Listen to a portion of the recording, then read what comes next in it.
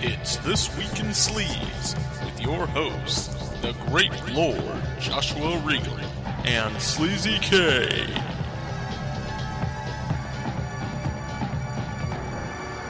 This podcast has been rated Category 3. No one under 18 may be permitted. Let's talk some staged reality fucking!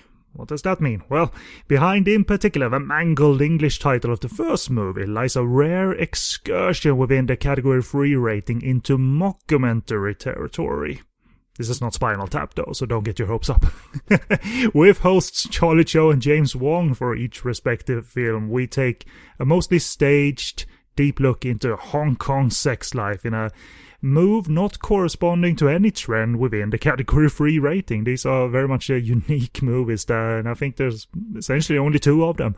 But hence it's all a good opportunity for us to provide the quite unique, good or bad coverage of these two movies called the Jiggly Revelation. It's supposed to be Gigolo Revolution, obviously, but we're going with Jiggly Revelation because it's on the print of the movie. And the other one is called Key to Fortune. And I'm Sleazy K, and I've got a camera in a bag aimed at Joshua to catch any dirty deeds being done while recording, so say hello. You'll never catch me, Ken. I'm too good for you. I've hidden it in a hat I sent to your house after as a congratulation for becoming a nurse. Like, you remember the sombrero I sent you a while back? Oh yeah. There it is. There it is. It's been on for weeks. Oh, man. I've been wearing it, doing everything. Yep. Everything. It's been a show, all right. You've got a live feed from it? Yeah, and I'm doing commentary on it, like these Let's Play people. Okay, so here's Josh. He's Sleazy K, bro! I just watched that South Park episode with the whole Let's Play thing, and where Cartman became Cartman, bro!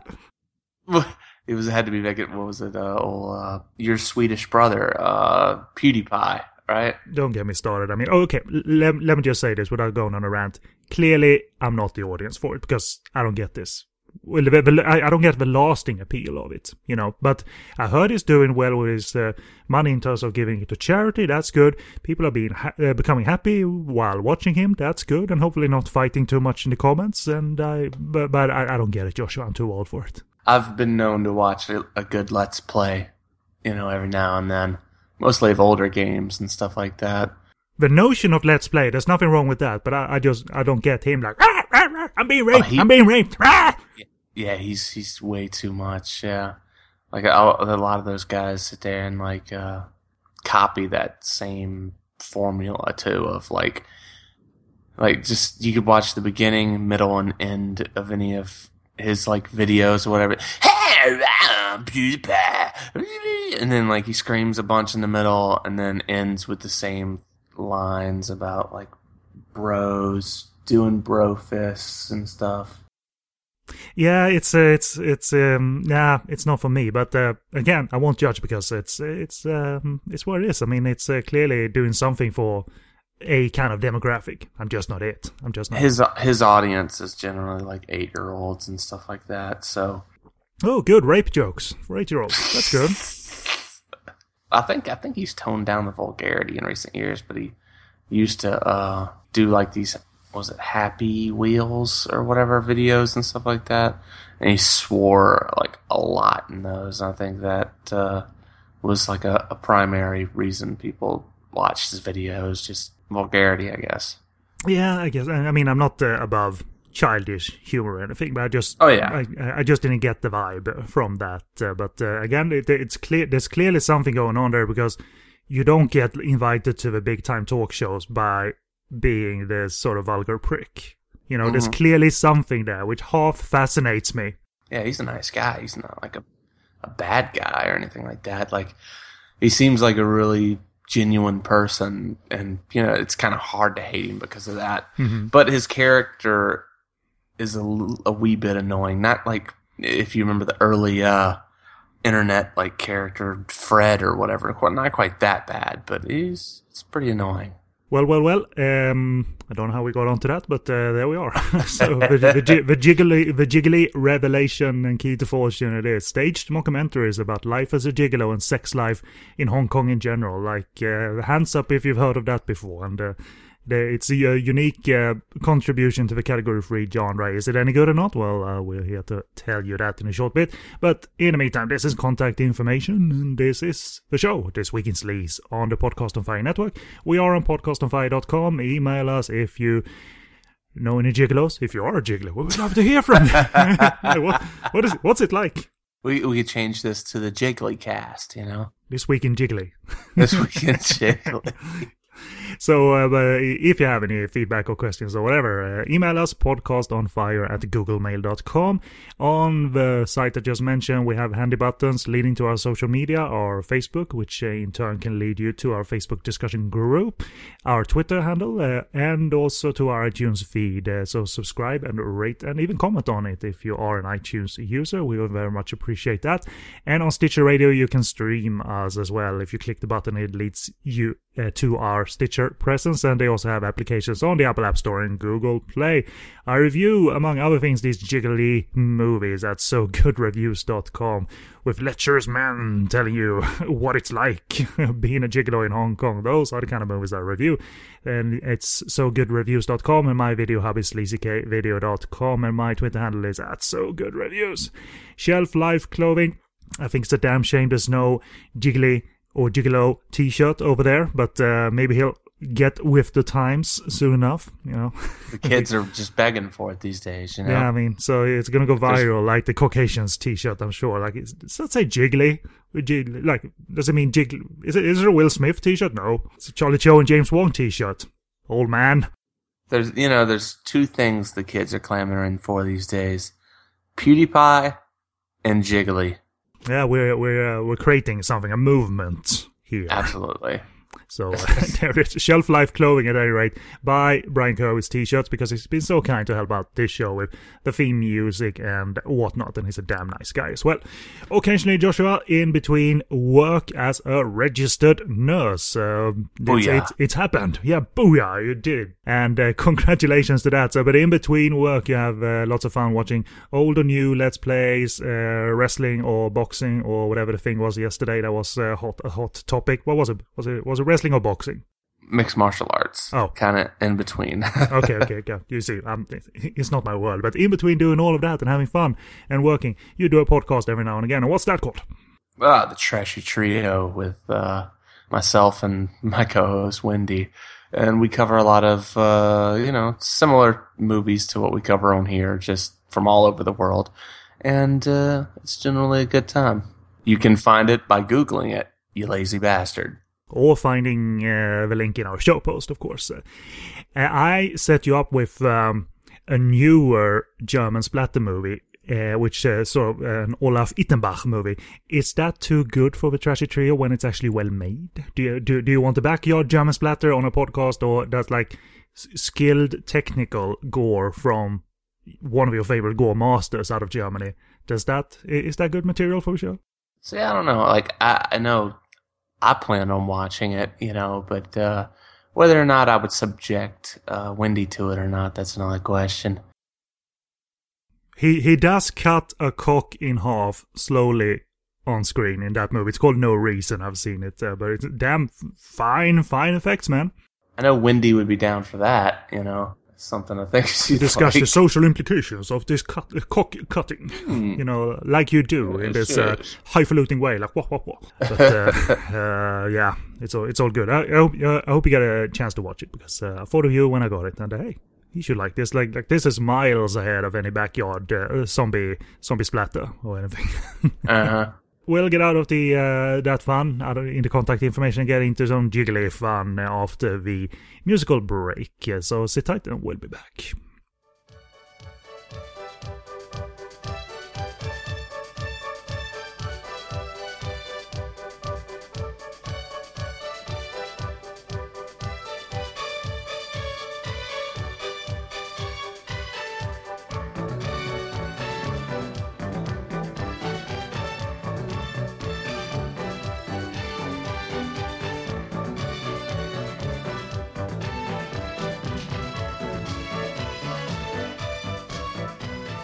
And welcome back, and we'll have a little bit of a rundown of what's to come here. We have a few sections, even though they're not plenty in volume, but I thought I'd quickly break down what's coming up, and if you want to jump ahead to any section, follow the times in the show post, and those times should appear in your podcast application as well. So first half is dedicated to discussing the Jiggly revelation.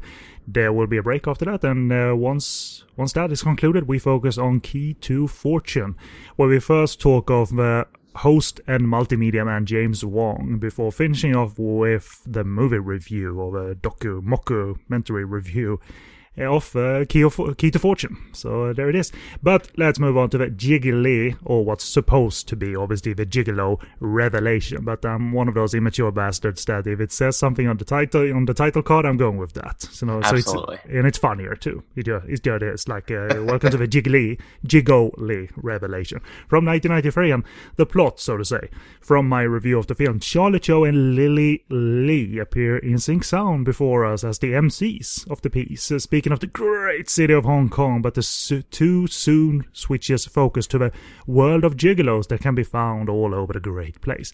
In staged documentary fashion, the filmmakers go undercover to track the evening of one such gigolo, interview anonymous men from the field while revealing the ups, which is attractive women, and the downs, which is ugly women, of this possibly prosperous line of work.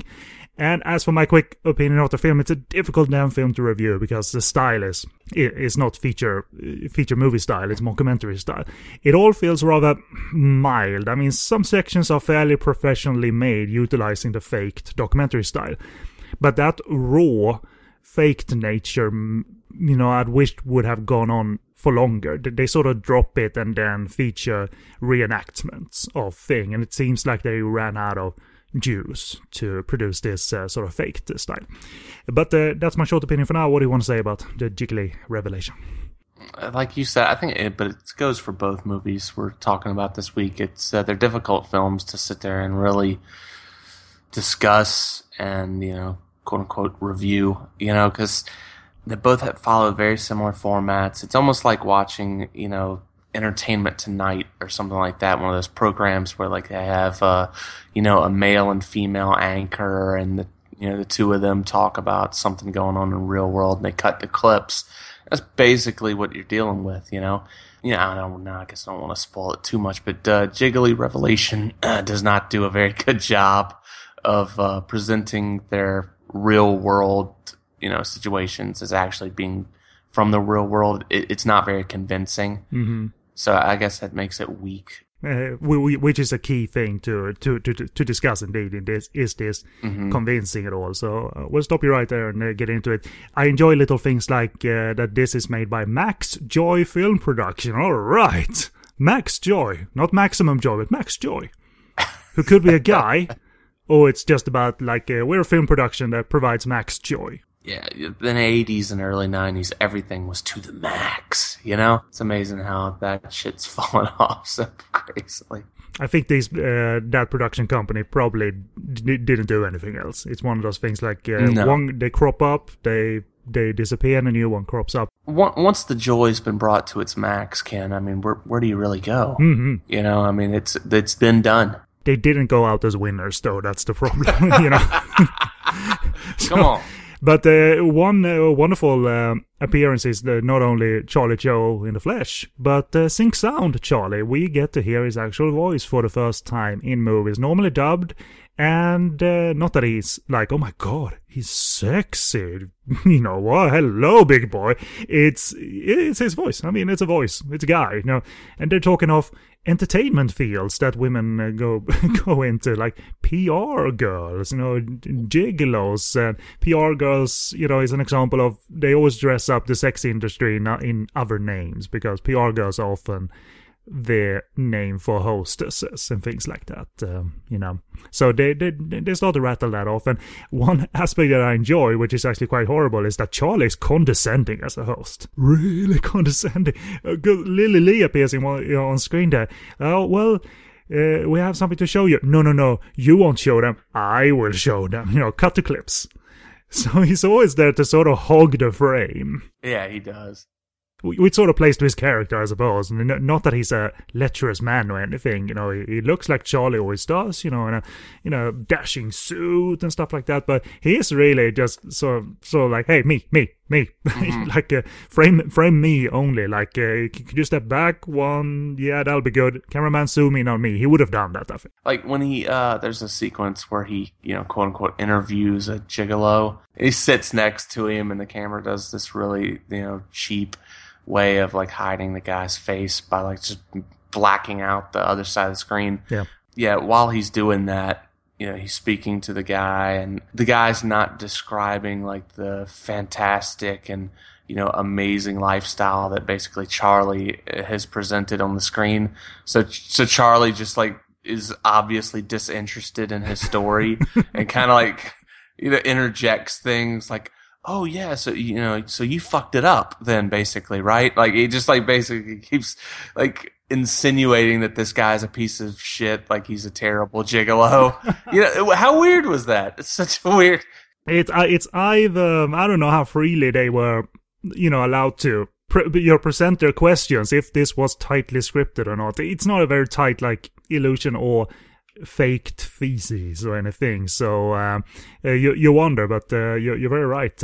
But I think one of the few aspects is the initial man and woman on the street interviews, where they ask like, do you know about gigolos? And all dudes know about gigolos, of course, like yep, or in movies, I mean, essentially they're saying underneath their breath. And if they find a guy dressed in suits and glasses, they so know about gigolos, and they go into hostess clubs and what have you, because in reality it's part of business relationships. When you celebrate deals or are trying to lubricate your possible client, I think that is sort of part of like, let's take this guy or out for drinks, and it's usually a hostess club, so at least were when they were more widespread in Hong Kong than they possibly are now.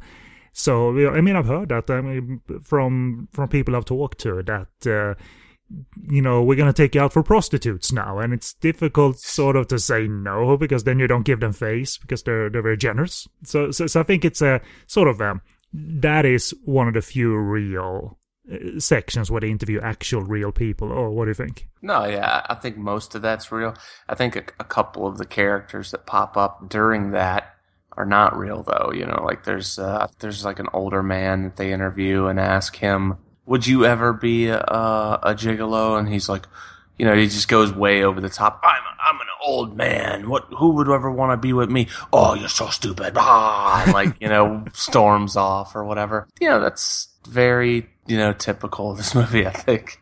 It's a solid illusion initially with a couple of sequences. They add to the faked reality by blacking out, names on signs that they pass, and they are walking with the camera, and there are lots of handheld shots, and you see the crew setting up the hidden cameras and what have you. And that is decently enough as made, but it doesn't, progress into this like cohesive tone and message or what have you. It seems rather, let's just string together some stuff that people might think is real. I agree. You can't sort of think like, oh, that's the theme they were going for, because they're not documentarians necessarily. They're exploiting the category 3 genre in a more difficult way, mind you, because this is not commercial. It's not. It's fake documentary. That doesn't like make people flock to the cinema or anything. But I like that initial sequence where they go into this office with the hidden camera, and they sort of what is it? They're asking about possibly being gigolos and what's the pros and cons, and the sequence is kind of well made technically, because the dialogue is quite muffled. You don't hear it a lot.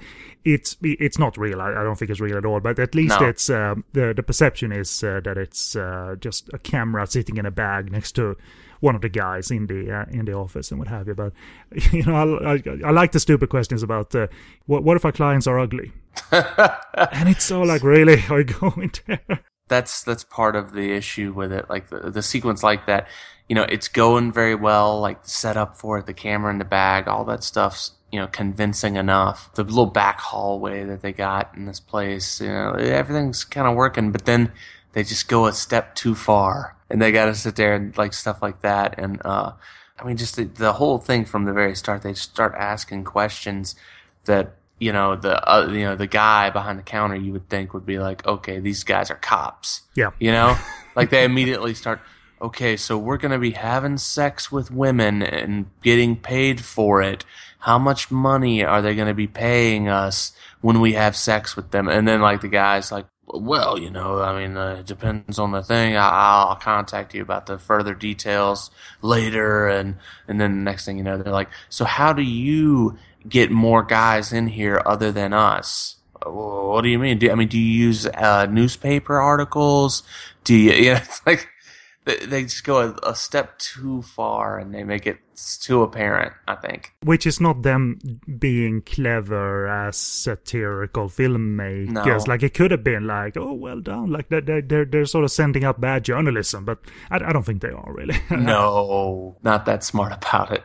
I think it's more about creating a little bit of a sensation, like, look, it's real. Or is it? Yeah. But it's not satirical in any effective way. It's sort of... I think it was sort of conjured up. Let's just make this movie. Nothing but like nothing more deep than that. We got a crew. We're gonna shoot some stuff, and we're gonna. At one point, they follow a car and with a guy who has a client in it and stuff like that. So, and they do commentary over the sequences, which is kind of amusing. And if they're really tailing this guy, they're the worst at it I've ever seen. They're literally for the whole time they're following this guy, they're like 2 car lengths at most. They're like right on this guy's ass. The guy stops at a grocery store, to supposedly go in and get condoms, and they literally park right behind him. Yeah. For the entirety of the time. They sit there and park. But Charlie is like in real time, almost instructing them. Before they go to have sex on a hill. I love the line from the commentary, like they're not going to a hotel. There's no hotel here in Sai Kung. They're gonna have wildlife sex. And obviously that means they're gonna have sex in the car. And in the end, the camera crew turns into peepers because the commentator, but Charlie is almost like the director here, like get closer, show, like, I see busts, like, we gotta get closer. It goes on and on and on too, dude. Oh, it's such a long sequence, Jesus. Because it goes on and it sort of is pointless too, because why be peepers? Like, what do we gain as viewers of this supposed documentary by watching people have normal people sex in the car? Because it's not this, like, they're not on wires or anything. No. And it wasn't even like a full-on sex scene, because it's like, you get to see it like in glimpses as the camera comes up and down, from the window and stuff like that. So you don't even get to see a whole lot. There's a whole lot of that sequence where you're just looking at the side of a car. Yeah, exactly. So there's literally nothing there for a couple of minutes. So yeah, it's sort of amusing, but again, fairly pointless. It's easy to get through the movie. It has a fairly swift pace and tone, I guess, and before it goes into the normal reenactments and the film segments, both movies do this. They lose me with the whole, is it real, is it not illusion, by featuring hidden camera footage shot by a film camera. You get me? Like, supposedly it's in a bag or like attached to someone, but it's on film. It's not on video. The other movie do it right in some sequences not. You're right about that. If I notice it, and I'm the worst person to notice continuity errors and even follow movies sometimes, it's like, wait a minute. In 1993, film cameras weren't like effing GoPros or anything that you can, attach to your body, and it's, you have this whirling thing in your lap, like. I'm looking forward to talking about Key to Fortune, simply for the fact of the few times where they get things right in that movie, whereas Jiggly Revelation doesn't really try that much. And, I'm kind of interested. What do you think spurred this? I don't know. I think it's an idea. I mean, maybe in media in general, there was this sort of focus on it, maybe. Newspapers were doing actual probing articles. Who knows? Maybe there were crackdowns and television, of course. And maybe there were crackdowns of, brothels, police inspections and what have you. So maybe it was in the air, like, oh yeah, let's do that then. Yeah, let's present it as reality. Let's try and do that. And I admire that, like, change of pace, of course. But I haven't heard of any other movie doing this. I think there's only 2. It's so bizarre, too, because both movies have the same formula and everything like that. So it's almost like it's hard to imagine that, because Key to Fortune was the first, right? It was 92, and the other was 93. So it's hard to imagine that movie being like all that original. So it's like, I wonder if there was like maybe a couple of TV specials or something like that they were trying to duplicate, and then here comes Jiggly Revelation, just copying the formula continued. I'm wondering if maybe that was it or something like that. Or maybe, I don't know, it was Faces of Death. Like, it's just... I don't think they're going that Mondo deep cuts, documentaries. No way. I doubt they... If so, they would have not made this completely dissimilar thing that isn't shocking, because it isn't really shocking what we see here. It's sort of... and it's not really... Well, it's uncomfortable every now and again, but not really in that... They're not meaning to be the broody and dark and gloomy about this ugly world. It's not that. And eventually they cut to, sequences that are just filmed sort of half goofy sex scenes. I mean, I sort of guess that the rest of my review will be sort of like I'll drop into some sort of a funny, share notes on some of the funny sites and what have you, because it really is about that for the rest of the movie. Like, that's pretty amusing, but it doesn't enhance the view of our world in this mockumentary form by mixing the faked footage with the reenactments. I mean, it's more like, that's category 3 goofiness, seeing, these 2 girls shaping sausages into dicks, by putting them into their mouths and stuff like that. And then chewing on them, and boom, I created a dick with the sausage now, like there's a tip of a dick on the sausage. That kind of, it's funny, I guess.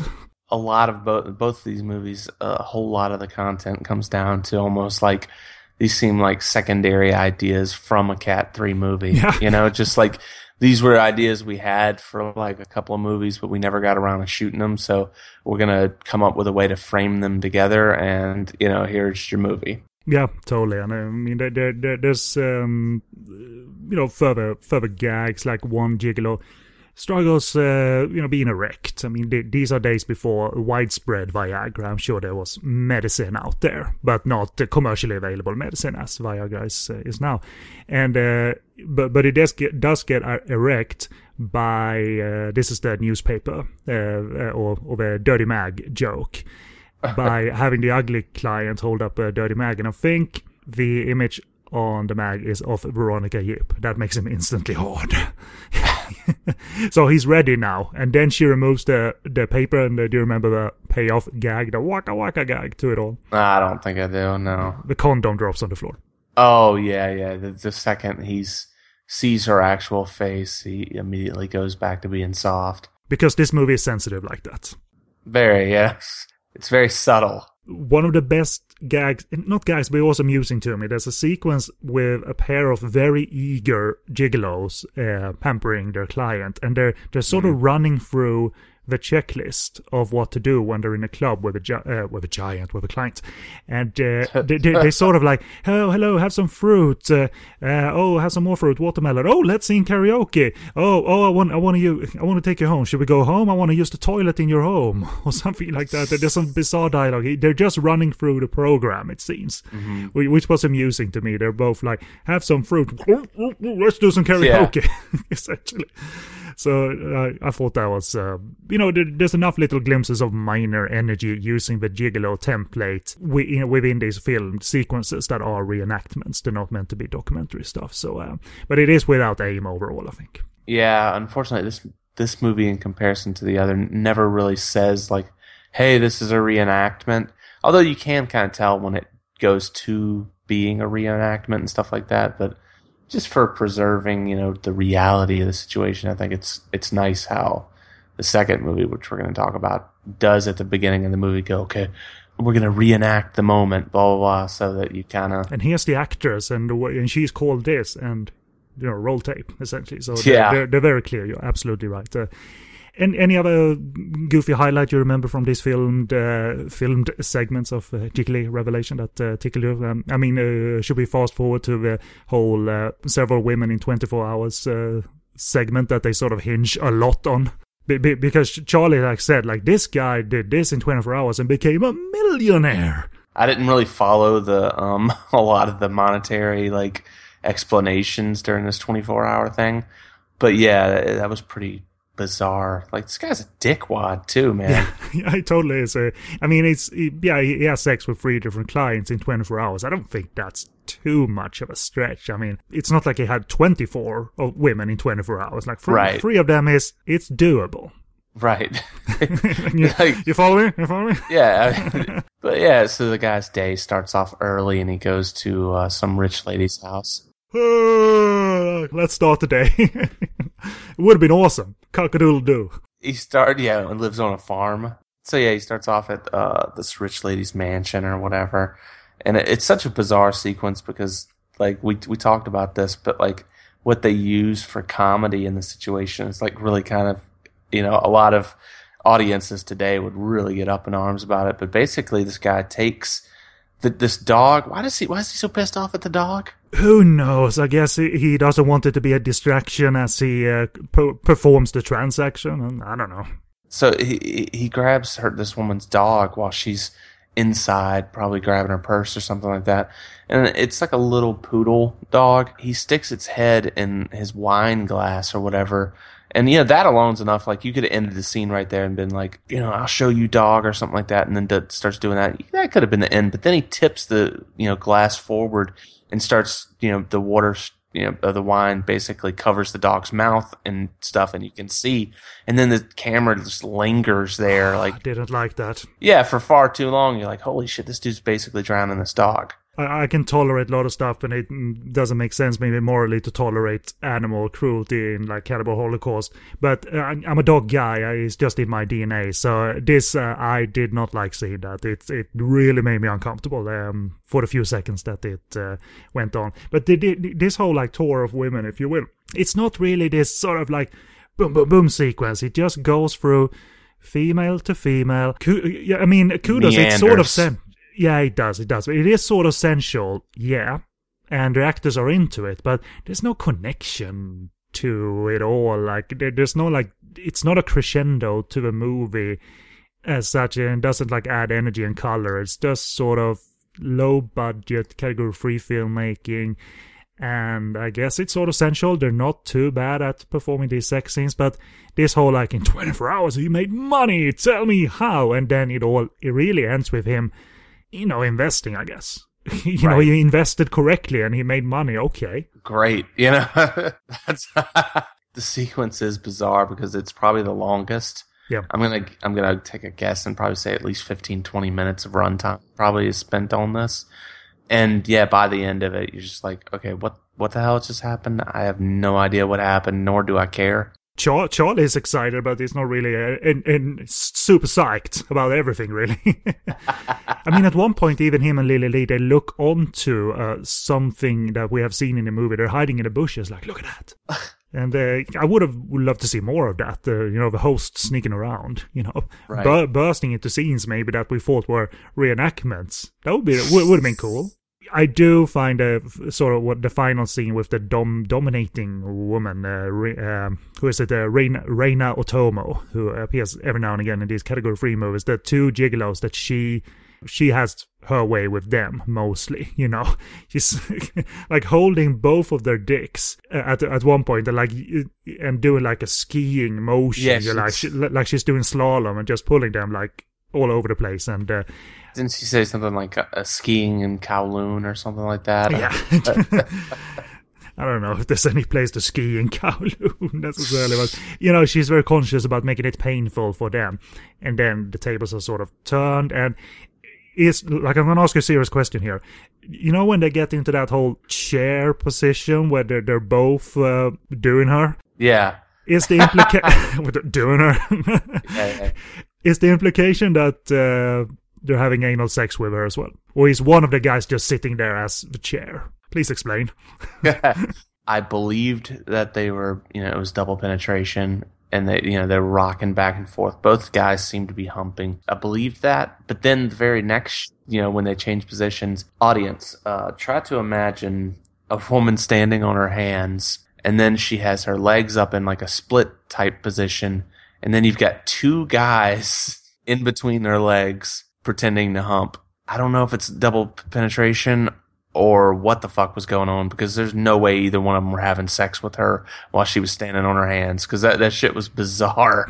There's like two guys fighting for space, and it's like her hips were even above their hips. So her hips were above their hips. I have no idea what the fuck was going on. Yeah, they sort of turn the tables on her, and then it ends. I mean, the movie really ends here, and it's not like the end of the story we've been following, and oh my god, here's the twist. Now, they sort of says, oh my god, she's dead, and you hear ambulance sounds on the soundtrack, but her eyes are moving, and then cut to Charlie Cho and Lily Lee, and well, I hope you enjoyed it, bye. I took it that they thought they killed her because they banged her so hard. But why the ambulance sounds on the soundtrack? We're not that stupid. Like, they couldn't have called the ambulance that quick either. I mean, I always enjoy her because she's really, really sexy, but, you know. If they had forgot to shoot any shots of the woman with her eyes closed and everything and just, like, being still, the very least they could have done was just freeze-framed her face. That would have been so much easier. But who am I to teach these magistrates of cinema? Yeah, you're only a nurse. Like, shut up. We know what we're doing. We got Charlie and Lily telling you what this movie was about. And they don't really. I mean, it doesn't end with any. And remember, kids, yeah, the moral of the story is, like, the other movie does. And this one sort of, yeah, I hope you enjoyed, and we're done now. Yeah, this movie seems like the goal of it or whatever it is to show how great it is to be a gigolo, and it almost presents itself in a way of like being, well, here's how you become a gigolo type of deal, you know, like, oh, you know, they operate out of places like this, you know, you have to be really, you know, it's like it wants you to be a gigolo after watching, and whereas our second film we're going to talk about, it just de-escalates into this bullshit about like, here's how to woo women, you know. But yeah, both of them try to present themselves, I think, as being like informational or something. Yeah, I indeed think that is the purpose, and this one doesn't do it well at all. It has some glimpses of, you know, oh, it's stage reality. I've never seen that in a Hong Kong Category 3 movie before. Okay, like, no, it's not really well made, but okay, cool. I don't mind that it's in, you know, in my library now, you know, in terms of what I've experienced within the rating, and hence the reason we're even covering it on the show. It's unique, but is it any good? No, not at all. I mean, Charlie Cho completists only, one might say, because he doesn't have any sex in the movie either, so it just stands there. There it is. As for availability, I only know of the Universe VCD of the film because I have it, and but it's not on DVD, and I don't think it might have a Laserdisc, but I don't know if one came out. And but it is a letterboxed version. It's subtitled, but it's out of print, unfortunately. So try and get that somehow, but don't expect 4K Ultra HD for this movie anytime soon. No, like I bought a player. I'm ready. I'm ready for a jiggly revelation. I mean, I want it revealed to me. Yeah, well, the remake should be the Gigolo Revolution. That sounds more, you know, hardcore. You know, they're on the march, you know, to revolt. Starring old dude from 21 Jump Street. The old dude? No, well, fuck, what's his name? We're talking about the black actor? No. The guy, the muscle-bound dude, the one that all the chicks like. Fuck. Are you talking about the TV series or the movie? I'm talking about the movie. I'm way back in like Johnny Depp days. Like I'm thinking like the black guy I would have known in 21 Jump Street. I know it's Ice Cube, but the other guy, Magic Mike. That's like Channing Tatum. Channing Tatum, yeah, that's who's going to star in the remake. Okay, there it is. We'll wait for that. No, it's you know, I read about it. It's happening. People, believe me. He's going to be the guy. He's going to be Charlie, I think, but he's going to be shirtless for the whole thing and covered in oil. It's on your very own website with movie news called Twatch. Twatch. It's getting big. Yeah. We're really breaking some big stories. Yeah. Along with some Let's Play commentary like, Charlie bra! So yeah, look out for that. We'll take a short musical break and then we'll discuss the second mockumentary, and as we already alluded to, slightly better of the two that we've picked here, the only two that I know of that we can pick, and it's called Key to Fortune from 1992. So sit tight and we'll be back.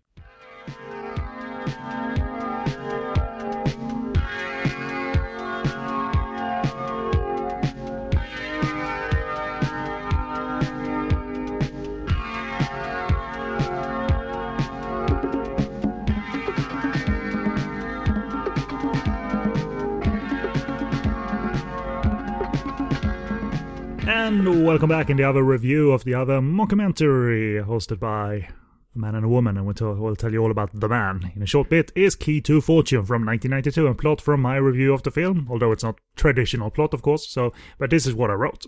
Although it's part documentary, we sum it up like this. Along with Angel Cheng, in Sync Sound, James Wong presents us with the image of Hong Kong as a booming place for sex trade, whether it's working on the street, in clubs, or as a, so to say, private whore. It paints an image of it's their wording, not mine. It paints an image of the possibility to make quick money rather than show patience and getting paid well over time doing a 9-to-5 job. And if you had no image of Hong Kong beyond the surface, Key to Fortune might present glimpses of a reality the citizens have access to. And it doesn't take a comedic angle really to all of its content. So it's a bit more focused based on that. So, Ken, let's talk about that whoremonger James Wong. Yes, a lecherous man in movies and a world-class composer. Yep, only in Hong Kong would you find this description. And, you've heard his music, I guarantee you listeners, even for this show. Lyricist for countless classic movie and TV songs and scores. He's an actor, he's a writer, he's a director. He was, because he's passed away. And he was born in 1941 in Guangzhou, China, but his family migrated to Hong Kong at the end of that decade. He was a well-educated man, graduated from the Chinese Department Faculty of the Arts of the University of Hong Kong. He received a MPhil, I don't know how you pronounce that, but I think it's a Master of Philosophy degree from the same university in 1983 for his study in Cantonese opera, focusing on what he perceived to be the problems of Cantonese opera.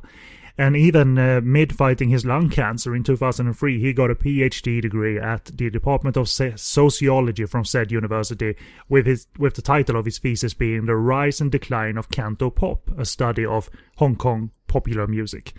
Lecherous man, people, in movies.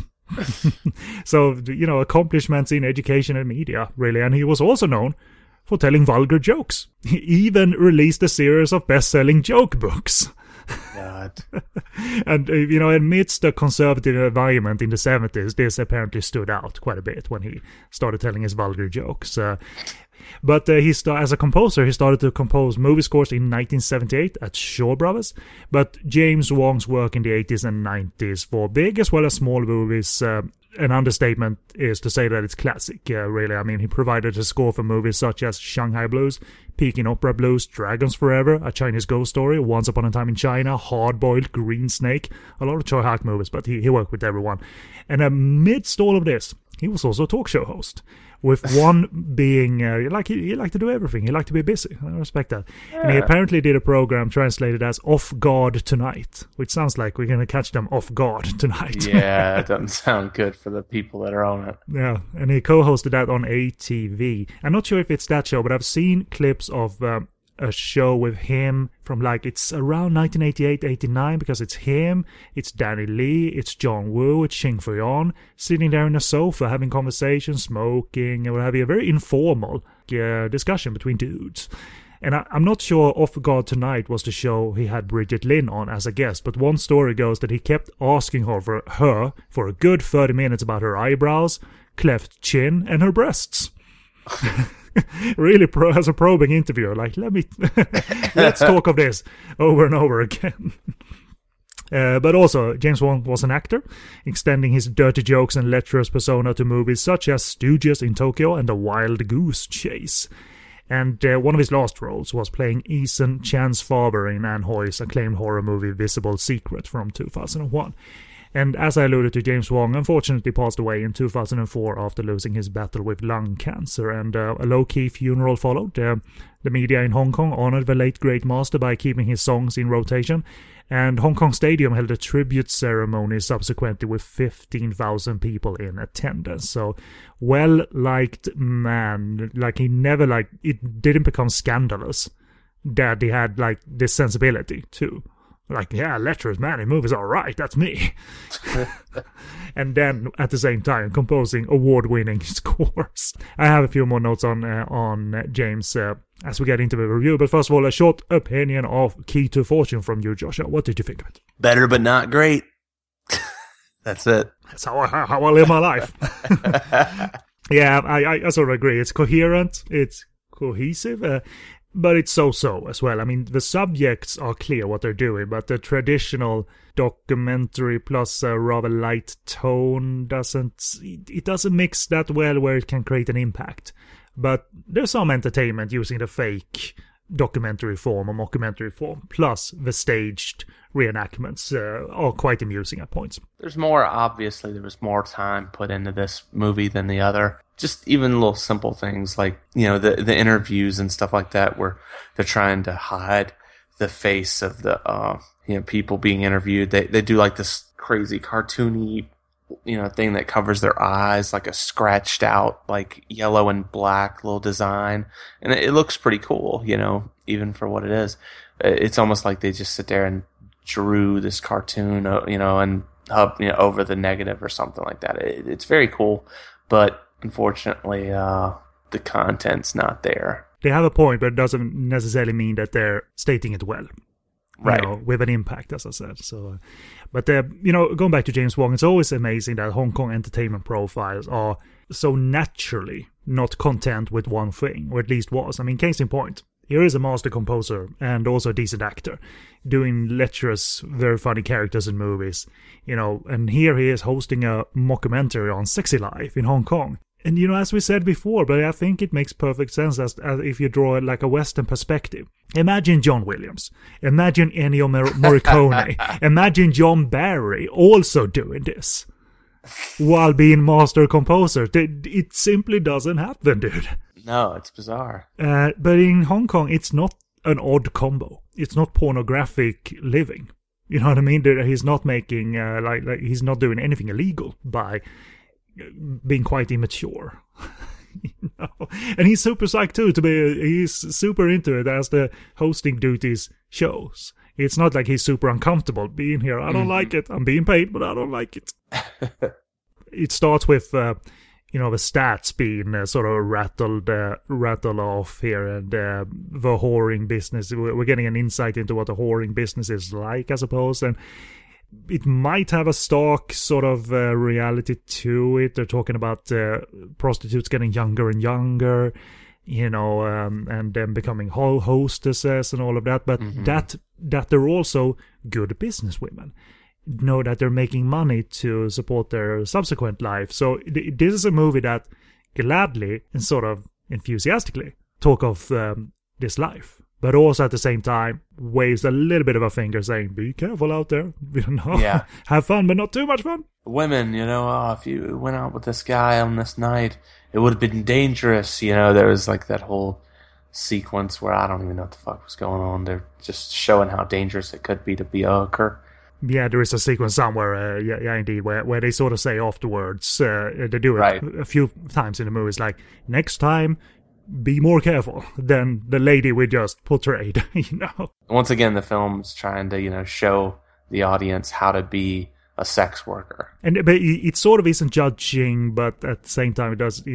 I guess it's fine that it's neutral, but I didn't find that appealing as a sort of end tally to it all, that it gladly portrays this world. But it isn't there to, celebrate it either. Do you think the initial stages of, showing documentary footage, we've seen the crew and the boom mic and all of that, like coming to this establishment where people are saying, get out, I don't want to be on camera. Do you think that holds any solid reality to it? I mean, it is faked. But after the previous film, it's a breath of fresh air, because it seems that much realer, The fact that you do see the boom mic, you do see the people carrying lights and stuff into this place, it becomes more real because of that, and the handheld camera, everybody's, covering their face and, stuff like that. It brings you into the world a bit more. And it's also sync sound still in these sequences. It's not dubbed dialogue either. And when they do eventually go kind of undercover, it switches to video, and the movie does a much better job at presenting itself as being real. Mm-hmm. Even and then like I said, when they cut to reenactments, they at least once they let you know this is a reenactment. The movie establishes that, so the rest of the movie they can go back to it easily. without having to re-explain, okay, this is a reenactment. Whereas the other movie, sometimes you couldn't tell when it was a reenactment and when it wasn't. Also because everything was shot on, film. Indeed, you're absolutely on point. And there's other details like they're blurring out the names of restaurants that they are secretly filming. So it's easy to see through, but I very much agree. I enjoy the better focus on blurring the lines here. And what we haven't mentioned actually is that the director is Otto Chan, who is the director of movies we've covered on this show before, Diary of a Serial Killer and Gates of Hell, where the infamous Eat My Bomb came to be through that movie he shot in San Francisco. So there's this is before that. I alluded to that on the show, that he did these kind of documentary style. He did at least one documentary style movie, and that maybe served him well when shooting in some sequences in San Francisco, because they're very much documentary in style. So, but he sort of pulls off some good moves as a mockumentarian. They still sort of completely lose you in other sequences. There's an early sequence where they are presumably sitting in a cafe and listening in on a conversation with two girls, let's say, and for lack of a better word, their pimp, and they're getting phone calls and transactions, and that is shot on a film camera. So it's like it's in his lap, and it's shooting in between his legs or his arm or whatever, but it's shot on a film camera. And I haven't held a film camera in my life, but I know in 1993 they must have been fairly bulky. Yeah. So that doesn't, and it's not very well acted either. But No. At least they don't do proper shots. I mean, it's sort of, it's a hidden camera, it's a low angle. I guess that's fine, but it is on film. And I wonder why, since they knew how to shoot on video in subsequent sequences, why the hell they didn't choose video for this little thing here to maintain the reality, so to say. The reenactments, baby. What do you think of them? The actor Cindy Yip gets to appear in a few sequences where they explain what kind of clients they might encounter. For instance, we got the teacher who likes punishment. Did you get any enjoyment out of these little sequences? It's hit and miss. The teacher one, it's kind of funny because, like, she's talking about, weird things, and it's like, okay, this guy likes spankings. That's it. Like, he spanks her, even. It's not even her spanking him. So it's like, it's not that huge of a deal. And then... And it's sort of role play as well. Right. So he's telling her, like, you've been a bad girl and all of that stuff. Right. It's not a huge, bizarre thing. The next guy does like to have the girl pee in his mouth, though. But what happens, Joshua, instead? Because she has trouble peeing. She can't go, so she ends up cutting a good fart, and that somehow kind of ends up in his mouth, and he doesn't like it. Well, he's much. there, like with his tongue out, like just waiting, there's supposed to be a fountain coming at him.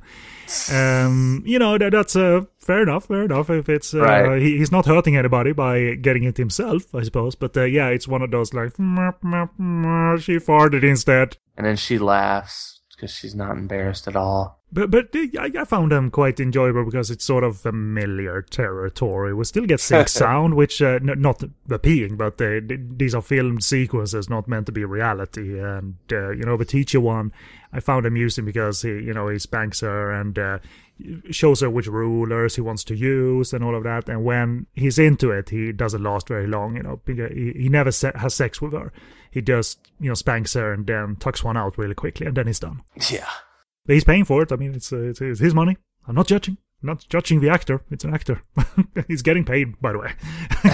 he's not paying to be in the movie.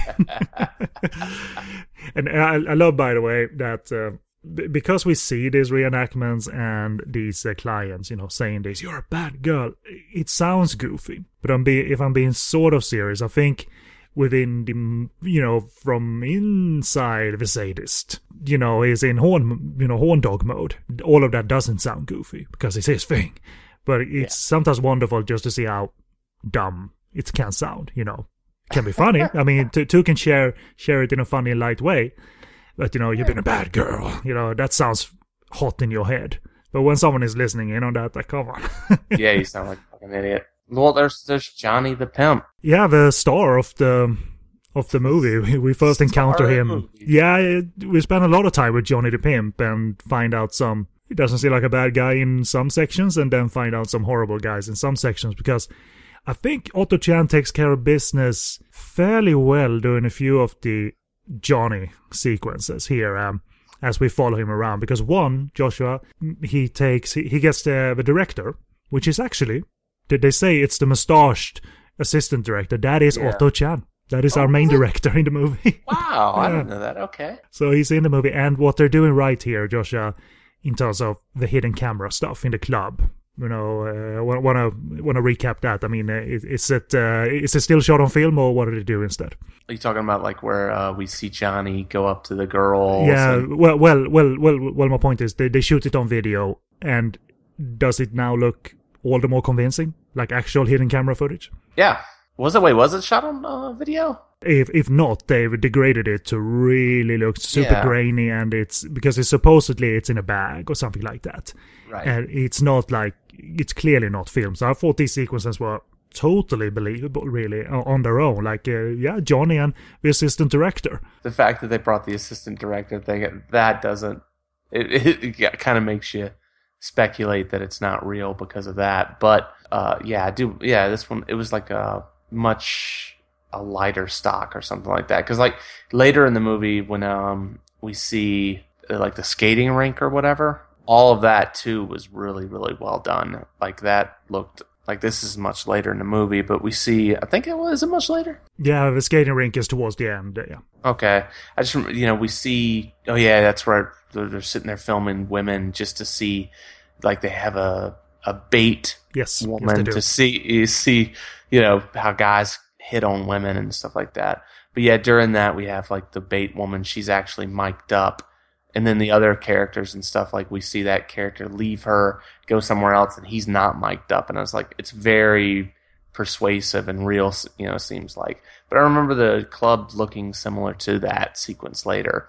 That same type of like video look in comparison to film. It's also where we still sort of side with Johnny. He doesn't seem like he has his moves.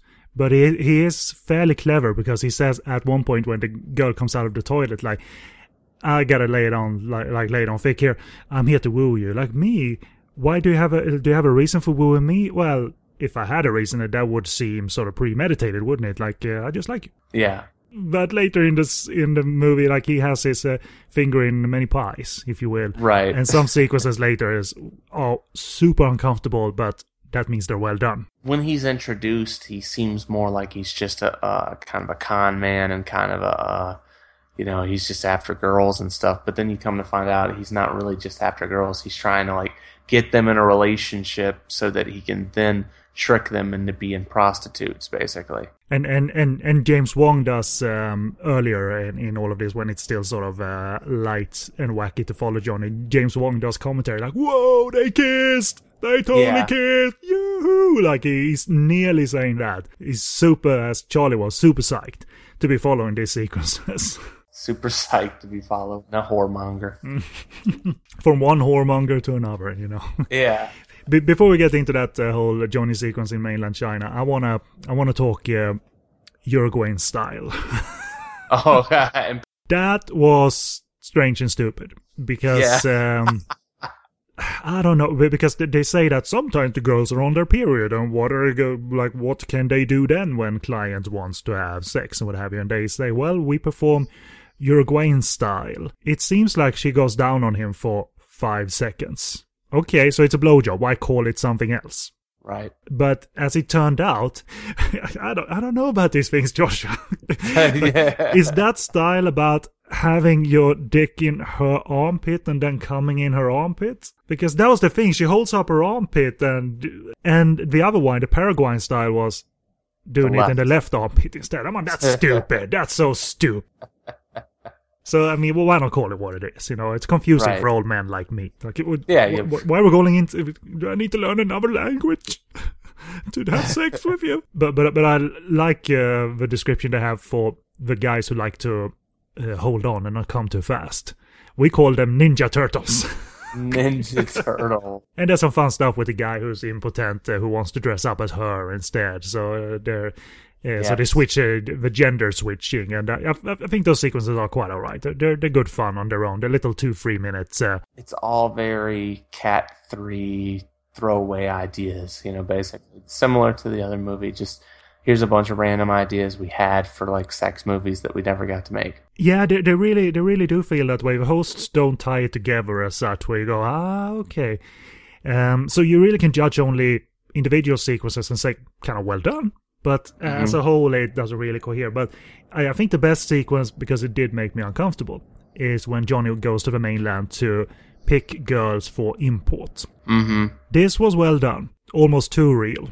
When he goes to the office and stuff like that. Yes, was so uncomfortable. So what do you remember about the selection process that he made in the office there? It's quite funny. This beat President Clinton by many years, but there's some fun with a cigar, to check and see if the woman has an STD. Did he do that with a cigar? I thought he just poked her with something. Nope. I didn't know it was a cigar. He had a cigar, and he tried to hand him the cigar at the end to leave. Oh, was that it? Like, I don't want that. I don't want that. It's been in her. It's been in her. And apparently, that he said the cigar, if he puts it in there and the girl, cringes, then that means she's, basically might have an STD. The first girl doesn't cringe at all. The second one kind of cringes. And he's like, oh, you put it in too hard or whatever. She doesn't. She's clean. Blah blah blah. Yeah, it's really. I don't think this is too far off from reality. If I'm being totally honest, they bring these 4 girls in. He deselects 2, and he says, strip, check them. What do they cost? 20 grand, and they're cattle, dude. Totally uncomfortable. It can't be real. I mean, it obviously can't be real. I mean, I think even Otto Chan is still with him at that point. He's the guy who's playing the assistant director, but he's the guy holding the camera. These low angle shots that aren't on film, as far as I know, if they're very well manipulated. So yeah, it's appropriate realism. I mean, mainland girls do come to Hong Kong to make money and all of that. So does it make a case for the movie being impactful because we have this sequence? No, not really. I mean, as an individual sequence, sure. Right. But for the whole coherent, cohesive thingamajig here, no, not really, because shortly thereafter, a few sequences later, we cut to this very crap full Thai body massage thingy. That is so stupid as well. Yeah. She lays down the guy on a inflatable mattress in a bathtub. Which looks like they're in a hospital or something. It looks, or like a mental institution. It doesn't look good, that's for sure. And the full body massage is just her sliding a little bit all over him, laying on top of him and sliding back and forth. I thought that looked so stupid. Yeah, that didn't look very sexy, for sure. She takes her crotch and just grinds it on his leg. Oh, boy. I didn't look like, oh my god, I'm all loosened up now after the massage. No, it sort of looks what men and women can do in the bathroom anyway, or bathroom or bedroom anyway, to each other. You don't need to call it this wicked thing called a Thai full body massage. No, it just looks, and maybe that's what you'll get. Like, they dress it up in a good name, and then when you've paid for it to get into the room, it is disappointing. Maybe that's the point. That's life, You thought this movie was going to be good. We dressed it up with a good name. Yeah, key to fortune. You came in and you found out, something else. But yeah, what else is there? Well, James Wong touches upon the film industry a little bit. He is in a video shop at one point. So that is just like porn everywhere.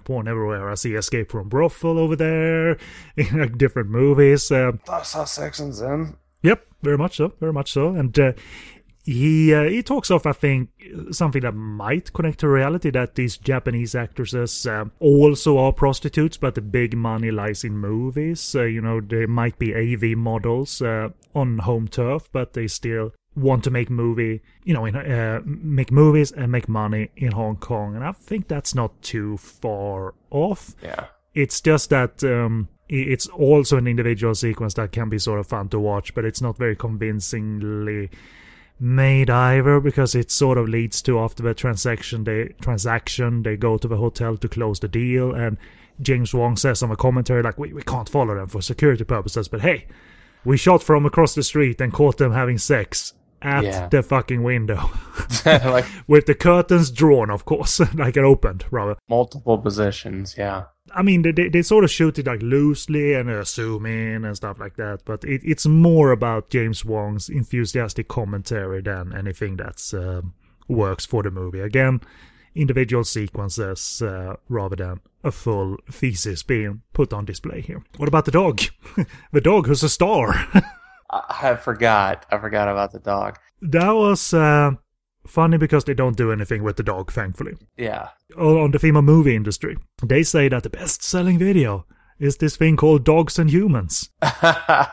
Okay. So they go to interview the owner of the dog, and they shoot the dog as well. And what killed me, Joshua, is that they obscure the eyes of the dog as well. Like, we gotta hide his identity, man. But the dog's owner, they don't. You know? Exactly. Like, he's cool. And what it is, listeners, of course, is they imply, and I hope to God this wasn't true in real life, that there was underground bestiality porn. But that's what they're implying here, that there's money to be made in bestiality. You know it exists, you know, it's out there. Yeah, well, thankfully, again, they didn't do anything with the dog here and, like, put him into any situation. They sort of shoot a little cute scene with a girl, you know, cuddling with the dog and having a good time, and the dog having a good time, but no, like, hint at sex between dogs and humans, thankfully, because I don't need to see that. One of the few things I judge in this world, when something doesn't have a free will and a saying in matters, you know. I guess the best sort of laugh I got, because it was made during that era, is when they go out and talk of various ways to flirt with girls. And I thought this felt like a sequence that Joshua would remember, because they use, probably against Nintendo's will, they probably were never asked, they use one of their best-selling hot items of the early 90s as the sort of tip to sort of flirt with girls. You should use this Nintendo accessory. So what do they suggest? Going to the MTR station and do? You should always bring your Game Boy with you. Always bring the Game Boy, you know, especially if you have like Mario Land, Super Mario Land. Bring that bad boy. It's got the music on it, you know, it's gonna really bring the girls in. Girls like that. Dun dun dun dun dun dun dun dun dun dun dun dun dun dun dun dun. Dun, dun, dun, dun. Yeah, go dun, on. Dun, dun, dun. The whole concerto here. Oh, I love it. Yeah.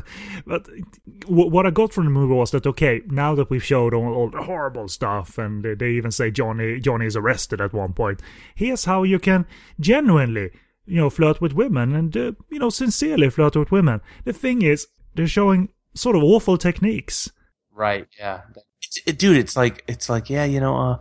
Like you're gonna go on a date, right? And you know, while you're on the date, it's all like little things, like, you know, well, have her hold the popcorn so that you can reach across and grab her boob as you know what I'm saying? And then, like, if you're on a date, go swimming, you know, at the local YMCA.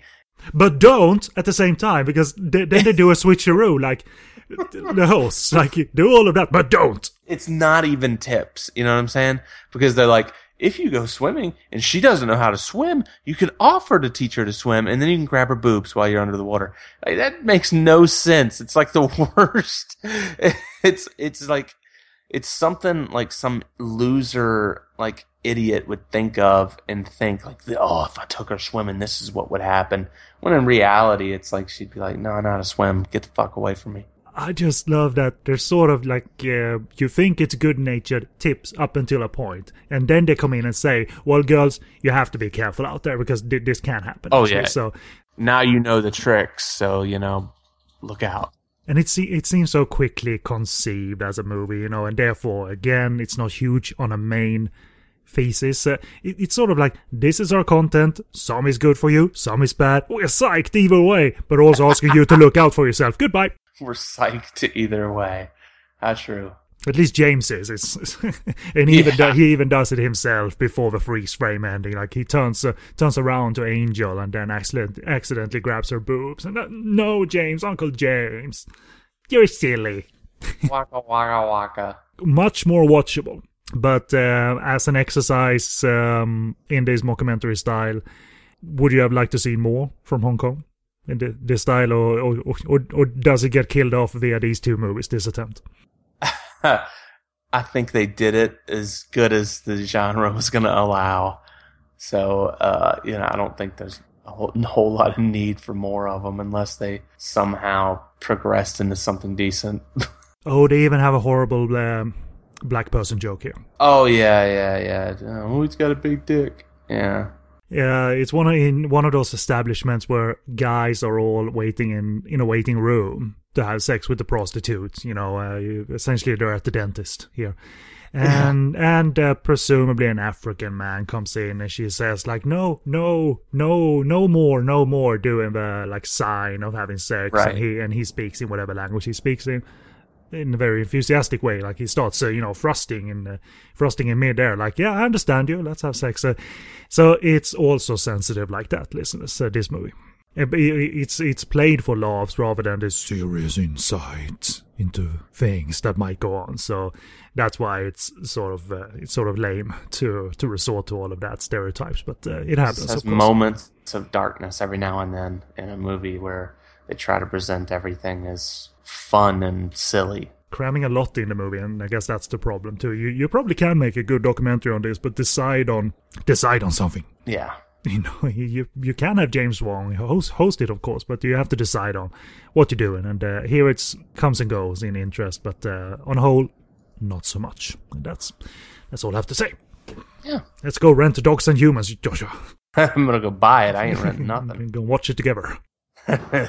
Next time on the Tidy Whitey Theater. An audio commentary on Dogs and Humans. I can't unsee this, Joshua. I can't unsee it. Why did you make me do this? Because I love it, Ken. I'll show it to my dog, too. He likes it. I'm sure he does. There it is. Any other notes, my friend? That's it. Yeah. I am glad that we took the chance, rather, to cover these movies, because when people think of Category 3, they don't think of this stuff. I don't think they know it exists. Why not? The coverage is fun to do, and these movies are in and out of your life pretty quickly. I didn't ruin an entire Saturday of yours, I hope, by having you watch and make notes for stuff. So there it is. As for availability, Key to Fortune was put out by Joy Sales on DVD as part of their Legendary Collection range. Good looking, letterboxd, subtitle, but this is quite hard to get now as these DVDs are not widely repressed. Some Joy Sales Legendary Collection DVDs you can still get. It seems like they're pressing some, but this is not one. But keep a lookout, and I managed to get one last year. So I was surprised it looked as good as it did, because this range normally ranges from quite horrible looking, like up-converted transfers, but this one looked alright, actually. Looked better than Jiggly Revelation. Mm-hmm, absolutely. Alright, buddy. Next time, we go into planning mode, as I'm not sure we're going for a special next time, or a dedicated theme, or two random ones in the Tidy Whitey Theater. But now that your schedule has opened up more, we might be able to produce a little bit more. And what I'm thinking, and this is me sort of proposing this suggestion for next episode, I'm thinking a Charlie Cho special featuring some recent performances. One in the Category 2B rated Wong Jing produced Flirting in the Air, which I've heard good things about, at least his performance. It's very much a Charlie Cho performance, despite not being Category 3. So that's enough. It's Charlie, he's back in that lecherous mode. And also the Category 3 rated movie Supermodels finally came to DVD. I heard that was totally lame as a movie, but that Charlie owned the screen. Playing the same old Charlie. So, are you in, my friend? Oh, yes. I am. I mean, if our friend Jared approves of at least Charlie's performance, which he did, I think he took like 50 screenshots of it and posted on Facebook. There's enough there for us to sink our teeth into. Fucking right. Let's do it. Flirting in the Air and Supermodels next episode then. So yeah, that's us.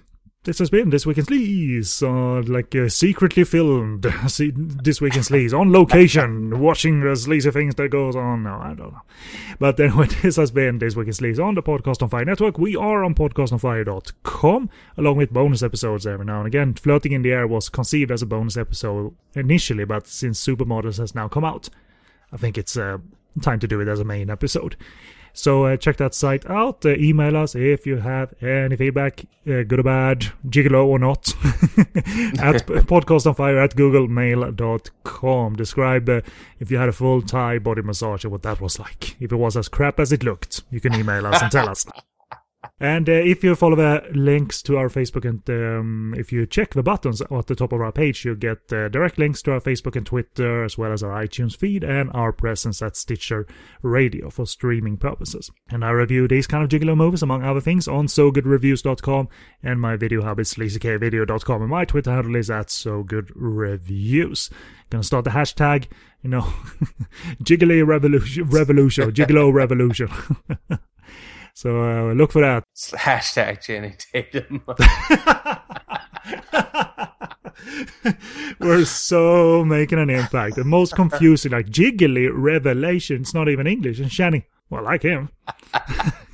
I'm free, So it's gonna get the ball rolling that way. So once they reach the 69th Jump Street, then we can catch him, because they're clearly adding a number to them now. It was 21, then it was 22.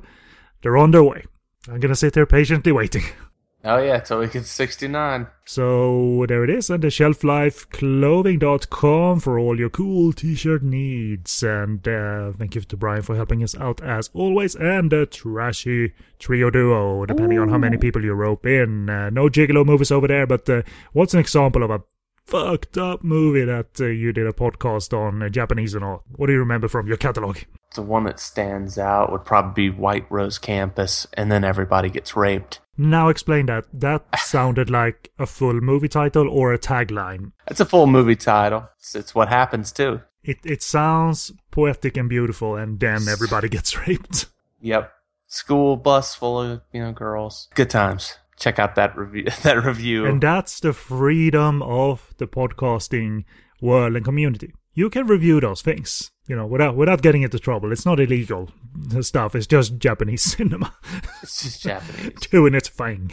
Was that a 60s, 70s, or 80s movie? I forgot now. 70s, I believe. It could have been early 80s. I forget. Things got progressively weirder in the 80s, so it was probably 80s, I think. And even shot on film, or did they resort to video by that point? Oh, no, film. Film all the way up till the end, basically. Because it sounds like it's typical AV stuff, but no, it was a proper film with proper context and commentary, kind of. Proper 60-minute runtime, too. Oh my god, it was short as well. Wow. Yeah, they always are. I mean, that's sort of, then you have the scenario in the title. If you're just going for 60 minutes, then what else do you need to do? You just gotta deliver what the audience expects and be done with it. Do you remember liking that movie necessarily? I like it because of how outrageous it is. It's not like a movie where you're like, oh, this has a lot of substance to it and anything like that. It's not. It's just pure exploitation, and it's funny because of how over the top it tries to be, Right on. Well, we'll link directly to that episode so people can have a listen in and hear your take on it all. But for the moment, let's stop the fucking, pack up the hidden cameras, grab our Game Boys, and leave for adventure, Joshua, into the world. I'm gonna go swimming next. Dun, dun, dun, dun, dun, dun, dun, dun, dun, dun, dun, dun, dun, dun, dun, dun, dun, dun, dun. Charlie Bra! Charlie Bra! Or James Bra. It doesn't work as well.